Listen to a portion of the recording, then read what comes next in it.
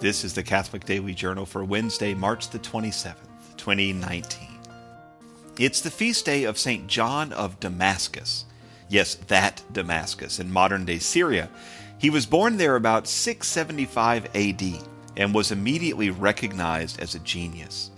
He read and wrote real contributions to the study of law, theology, philosophy, and music, and may have even been a major player in the Muslim governmental structure before his ordination to the priesthood around 706 AD when he was about 30 years old.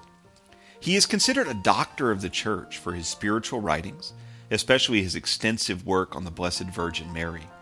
He wrote a lot on the Assumption of Our Lady in the early 700s.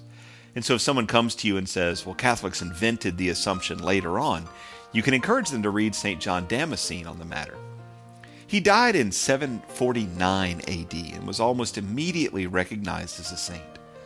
Strangely, he wasn't named a doctor of the Church or even placed on the universal liturgical calendar until the 1890s, which is odd considering how many other saints and spiritual masters quote him and reference his work. At any rate, he is the patron of pharmacists and icon writers. So if that's you, happy feast day. Today is the birthday of Saint Francesco di Paolo, aka Saint Francis the Fire Handler. How's that for a metal name? He was born in Paola, Italy, down in the southern province of Calabria in 1416. When he was very young, he got sick with a swelling near his eyes, and his parents prayed to St. Francis for healing. There was a somewhat common practice in the region that if St. Francis would heal a child, that child would spend a year wearing the little habit, quote unquote.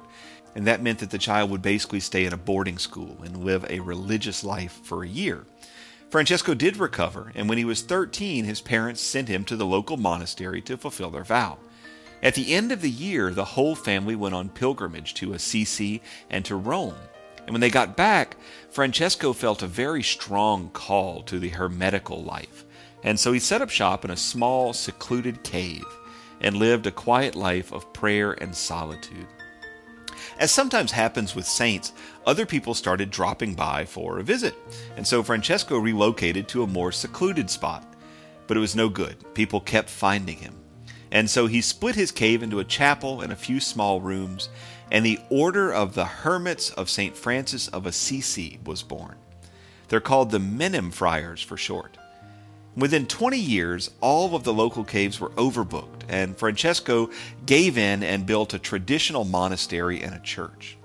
And while the order was still about living the life of the hermit, everyone from the local baker to the king of Naples kept dropping in for a visit with the wise old monk. Francesco was deliberate in his prayer and his fasting, and he had a remarkable habit of making off-the-cuff remarks about events that hadn't yet happened. He died in 1507 in France and was buried there, and in 1562 a group of Huguenot Protestants opened the grave and found his body incorrupt. They dragged it out, burned the body, and scattered the bones, but the Catholics and non-Catholics alike were scandalized, and they collected the bones and sent them along to Calabria to the mother house of the order. Finally, today is International Whiskey Day, begun in 2008 in honor of Michael Jackson. No, not that Michael Jackson. This Michael Jackson is a British author who has written several excellent books on whiskey. Now we have to make sure we get our spelling right. Whiskey spelled with an E, W-H-I-S-K-E-Y, is the Irish spelling, which is used in Ireland, the U.S., and Japan. Whiskey without the E is the Scottish spelling, which is used in Scotland. Outside of Scotland, Scotch whiskey is typically called Scotch, but when I asked for a Scotch in Dunfermline, they looked at me funny. All whiskey is grain alcohol aged in oak barrels, which have been charred with fire. And the contact of alcohol with the charred wood creates the distinct flavor and color that makes whiskey whiskey, whether it has an E or not. The Catholic Daily Journal is supported by listeners like you.